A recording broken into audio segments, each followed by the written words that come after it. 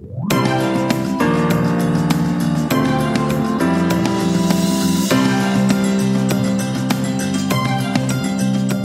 is BTS with CTV, behind the scenes, behind the stories we bring you from the CTV Vancouver newsroom. My name is Penny Daflos, and I'll be your guide behind the curtain to coverage of a measles outbreak in the Vancouver area. The number of people possibly exposed, staggering at airports, hotels, public transportation, and retail stores. As health officials alerted the public to possible exposure sites, they also tried to convey the risks. For example, while people are infectious for days, surfaces in public areas were only a concern for a couple hours. There's no reason to shut any of these places down, and there's also no reason for the public to avoid going to any of these locations now. Some businesses struggle to get that information across. And I get it, some people are scared, and that's, I think, what fuels a lot of it. But learn the facts before you get behind the keyboard. There is a person that is dealing with a tough situation, so keep that in mind. Those who couldn't get vaccinated have been growing more concerned as the number of infections keeps growing. And while most were linked to international travel, parents of babies too young to vaccinate are feeling more anxious by the day. We're totally on edge because of his history. Max was born premature and needed surgery to remove an abdominal blockage. Given that he's a NICU baby, given he's a premature baby, it puts him at high risk for all types of health illnesses, up to and including being exposed to the measles virus. As possible exposure sites ranged from Steveston to Whistler and even Alberta, teens and young adults began to show up in doctors' offices asking to be vaccinated against their parents' wishes. My mom was very anti-vax. She was into homeopathy. She was into more natural solutions. With all this information in the news about the measles outbreak and stuff, it just became such a bigger responsibility. It gives me hope that we'll be able to protect a generation more interested in getting safe, effective treatments. Reporter Shannon Paterson joins me now. And Shannon, you and I feel like we've done about a dozen measles stories, but I think it's just because these days have been so intense and there have been so many developments. I guess what's your initial thought in terms of doing stories on a disease that was supposed to be more or less eradicated in our country years ago?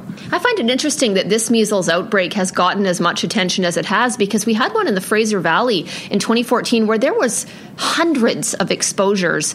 And although I remember it, I don't remember it getting as much attention as it is now. And I do think one of the reasons it's getting the attention is because of the anti-vaxxer movement. It seems to have gotten a little bit more attention. And I think now the reason this outbreak is getting the attention it is because there's also been a fight back from the scientific side, from the people who know that this is safe for children and required and necessary to protect them from easily preventable disease. So I think it's really touched a button this time, because I think people who believe in science are frankly angry that there are people who don't, who are leaving their kids at risk and therefore putting other kids at risk. I think also the fact that it is in the Vancouver School District that we've seen schools affected. Yes, they're French language schools. There aren't going to be a lot of families with their kids in French immersion. But I think that outbreak in the Valley, it just seemed further away. It was around a particular religious community. So I think for a lot of people, it was a matter of, well, how does that affect me? Whereas this, now we're hearing about exposures, YVR, all the way up to Whistler Squamish. That becomes, oh God, what about me? Because we know, the scientific research tells us that you could vaccinate 100 people, and just natural physiology, the biology, people, it's about an 85 to 90% success rate, and that's why measles, you get the vaccine twice, but you could, and that's why herd immunity is so important. So I think just the fact that it is so much closer to so many more people makes it a lot more visceral, as opposed to something that seems so far away out in the Valley. And the first exposure we heard about, Children's Hospital in Vancouver. Think about that. Who's at Children's Hospital? Some of the most vulnerable kids, sick kids who maybe can't get vaccinated because they're immunocompromised. So I met, my first measles story of this outbreak, I met a mom named Stefania Secha, and her little boy, Max, was premature. And he had lots of health complications in the first few months of his life and required surgery to correct an abdominal blockage. Because of that, Max, for his first year, is considered a high-risk baby. Well, Max went back to Children's for a health issue when he was about 11 months old. He happened to be in Children's Emerge the same time as a little boy who was brought there, apparently by his parents, who had measles.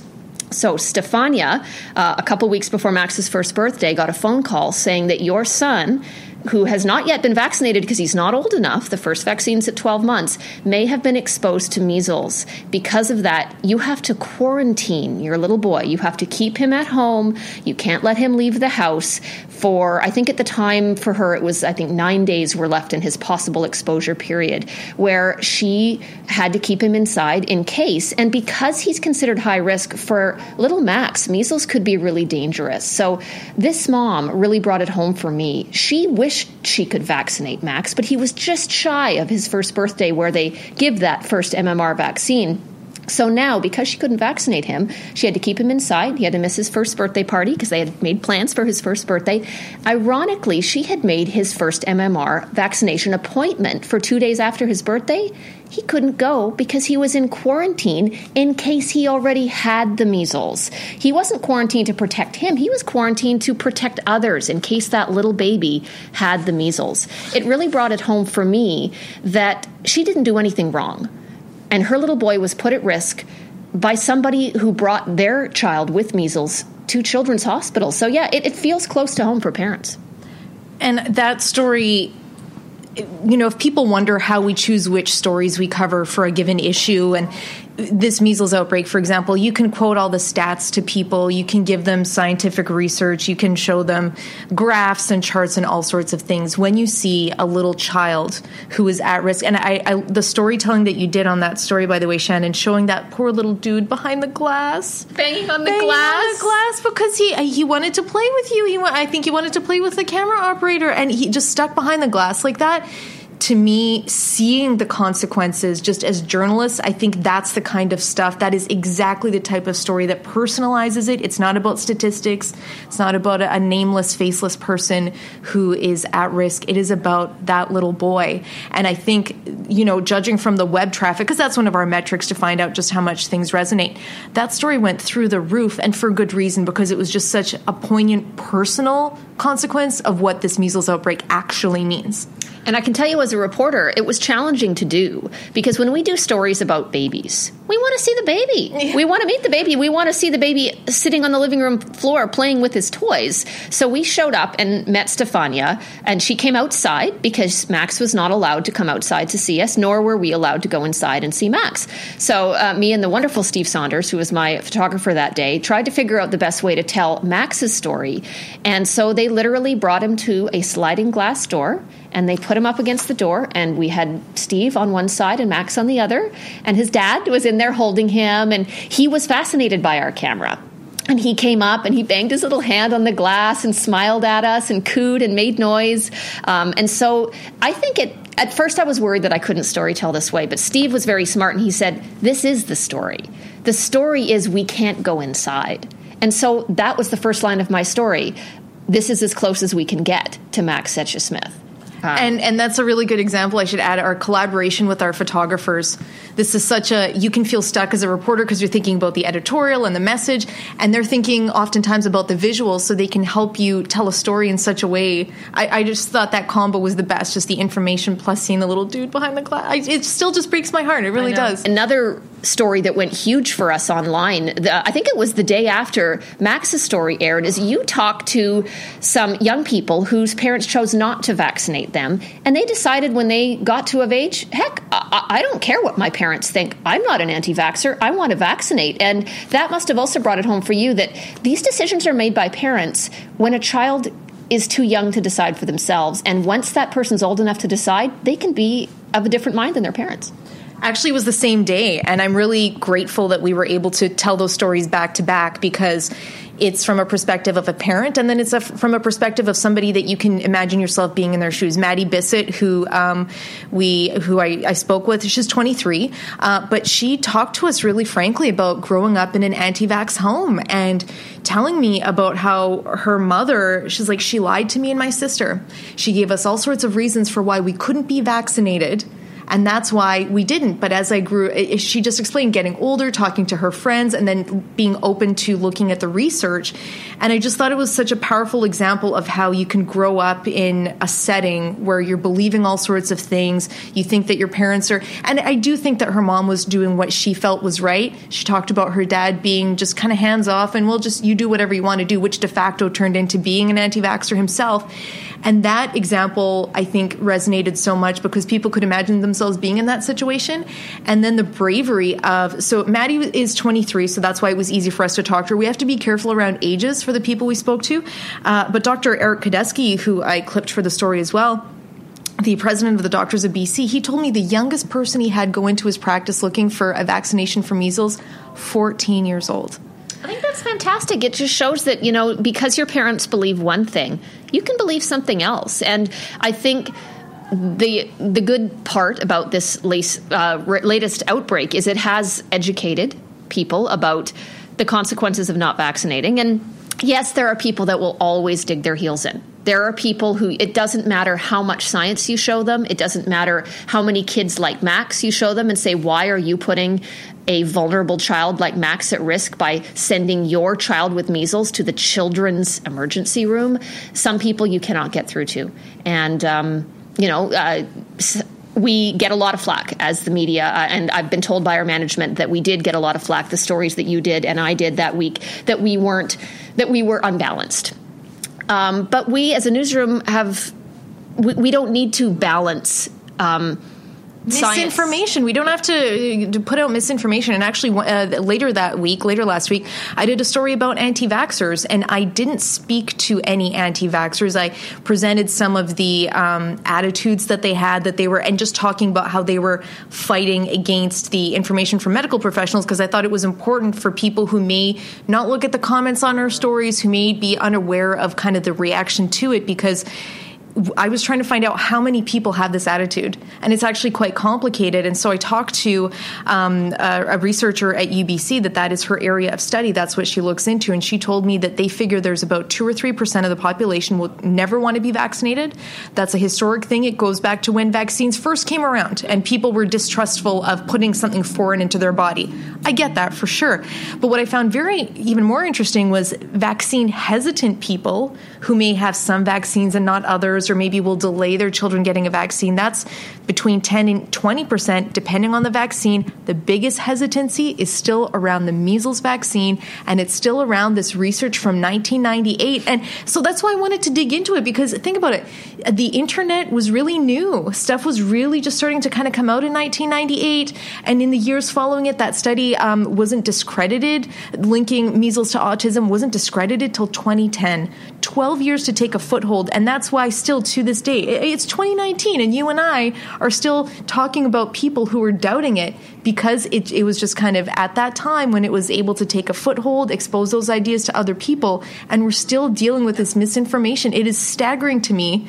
And then how balanced should we be on something like that? I really believe we don't have to be balanced for something that's been proven wrong time and again on an issue that's a public health, major public health issue. No, I don't feel the pressure to do that either. I'm a parent, and I just feel like there's science, and you trust medical health professionals in science, and then there's somebody who trusts a completely debunked, falsified study, like you said, from 1998, over medical professionals for reasons that don't make sense to me. Some suspicion about, quote, big pharma, or this vast conspiracy among the media and medical doctors. For what possible reason would I be telling you to vaccinate if I knew deep down it was harmful? Why would any medical professional, why would anybody do that?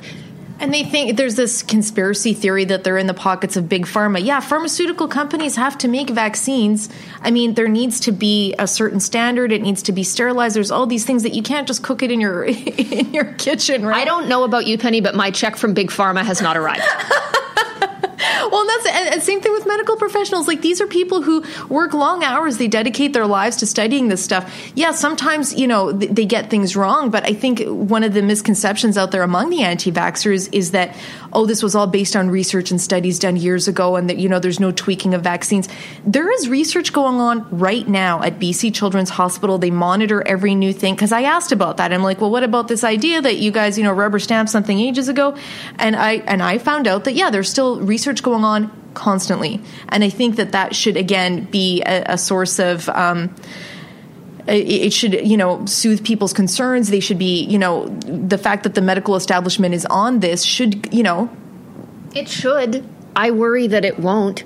just the polarization that we live in. So the final measles story I did in my week of measles, I had measles all week, as I joked with everybody here, was that 23 school kids at 2 French language schools in Vancouver were not allowed to go to school because they could not show proof of vaccination, of having vaccinated their children. And I asked the medical health officer how much of that is just lack of documentation and how much of that is staunch anti-vaxxers. And she said she couldn't give me the exact numbers, but yes, out of those 23, even though measles had ripped through those 2 schools and left, a half dozen or more kids sick, there were still parents refusing to vaccinate their kids at those 2 schools. And I just don't understand. I just don't get it.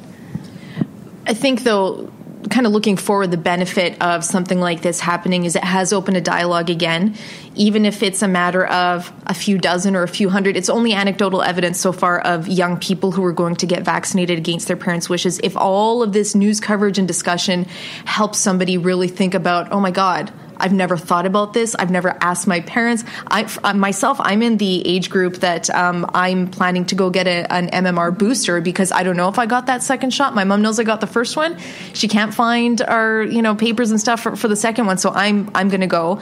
But I think what this story also did, or this issue, I should say, because there were a lot of stories, it's one of those things that it exposes the echo chamber effect in society. And it is so easy now to just read what you want to read. Just, we're all stressed out. We've all got stuff going on. We don't want to be confronted with something that we disagree with. I think we all, like to read things that we agree with or make us feel good. And I think in this case, it really exposed. Everybody probably has Facebook friends that they're like, oh God, you're an anti-vaxxer, or you're vaccine hesitant. So it started a discussion and just that realization that this is an issue where echo chambers and vulcanization and, breaking up into tribes over an issue really has an effect in our day-to-day lives.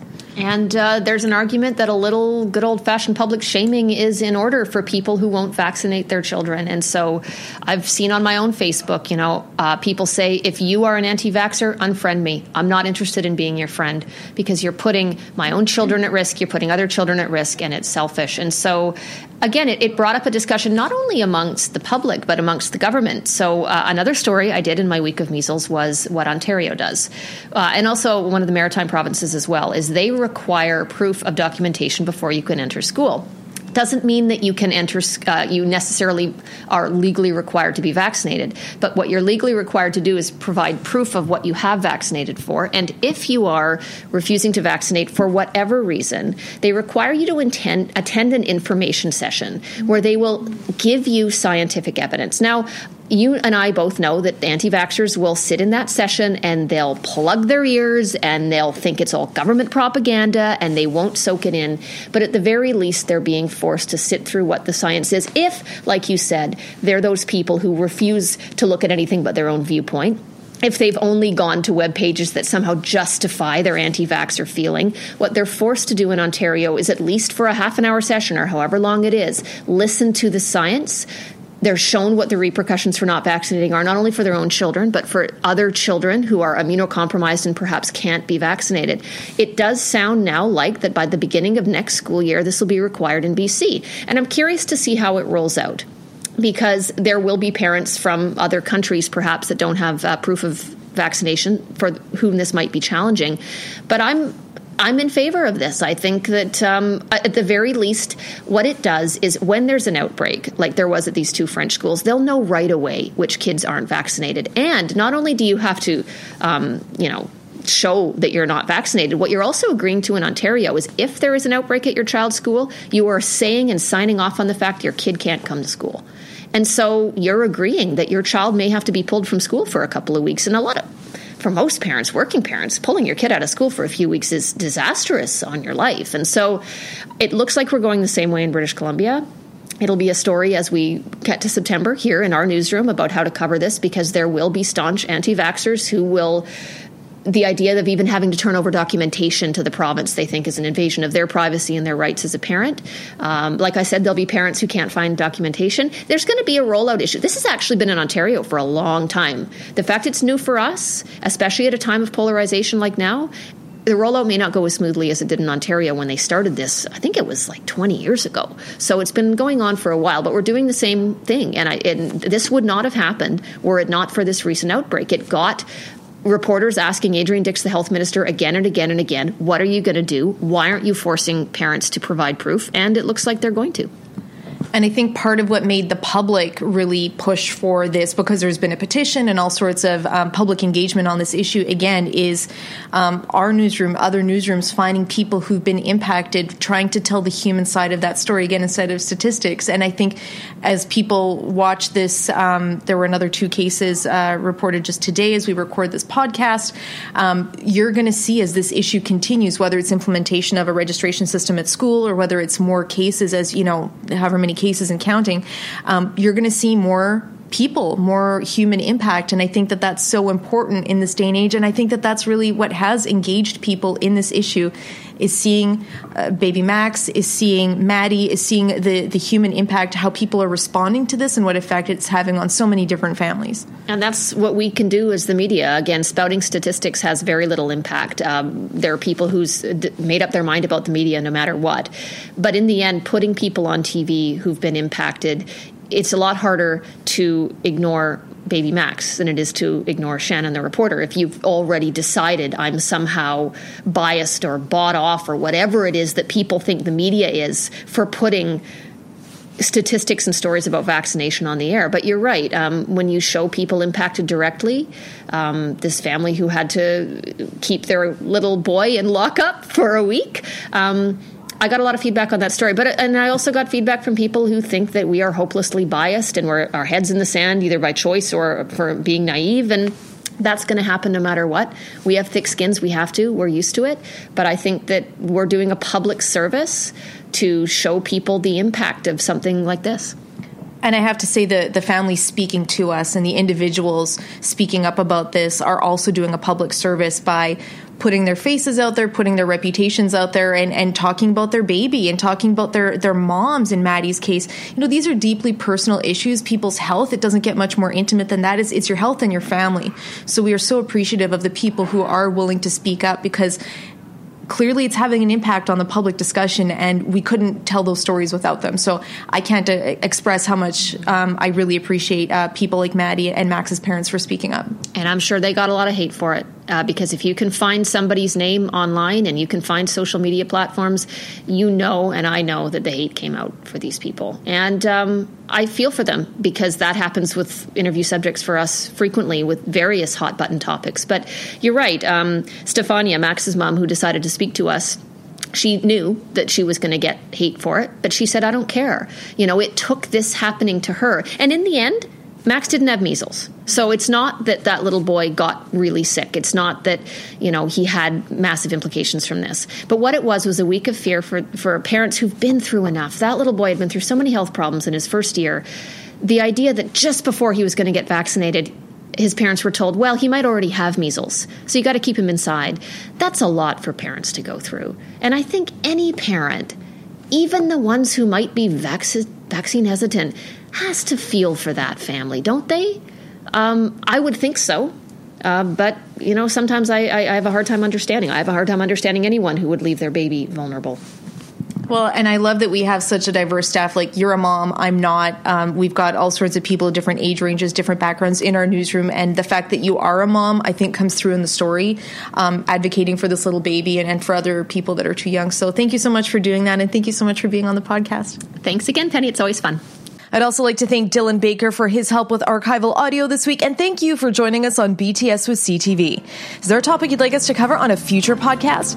Email me, bts@ctv.ca, and if you like what you heard, please subscribe for more insights, tidbits, and the stories behind the stories. I'm Penny Daflos.